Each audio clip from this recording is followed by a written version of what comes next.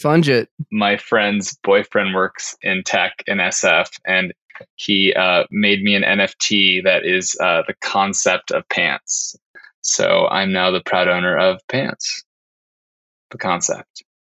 You're the only owner of the concept of pants? I'm or the, just like a the concept sole of pants? Owner of pants. The idea in NFT form. I'm just going to have to blink a few times here. No, like I'm actually intrigued. I feel like you stumbled upon something. How did you do this? I mean, I don't know what it's worth. I don't know what it like. Hey, yeah, what is the NFT? Like, what is the concept? Is it just like a JPEG of the word pants? Well, it's a JPEG of a pair of pants, but it is the concept. It is the entirety of pants. Which pants is represented? Which pair of pants specifically is representative of the entire concept of pants? It was a pair of Levi's. Yeah, so I'm about to rake it in. I think everybody's gonna owe me a lot of money real soon. They're gonna sue you. Can you sue people over non-fungible assets? You can sue them over use of it. Is there, that was a thing that happened. Like I think it was last week or the week before. That the video Charlie Bit Me.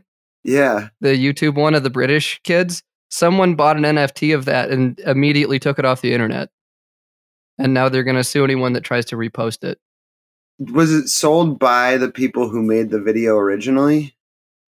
I believe it was. Okay, that makes more sense. Like that would have just been wild if some user uploaded like. I feel like that's some piracy shit. Like, but like not like music piracy. Like I'm talking like Blackbeard, fuses in the beard shit. Does anyone have shoes yet, Albert? I don't think there's an NFT for shoes yet. I'm having it transferred to my crypto wallet as we speak. I had to figure that out.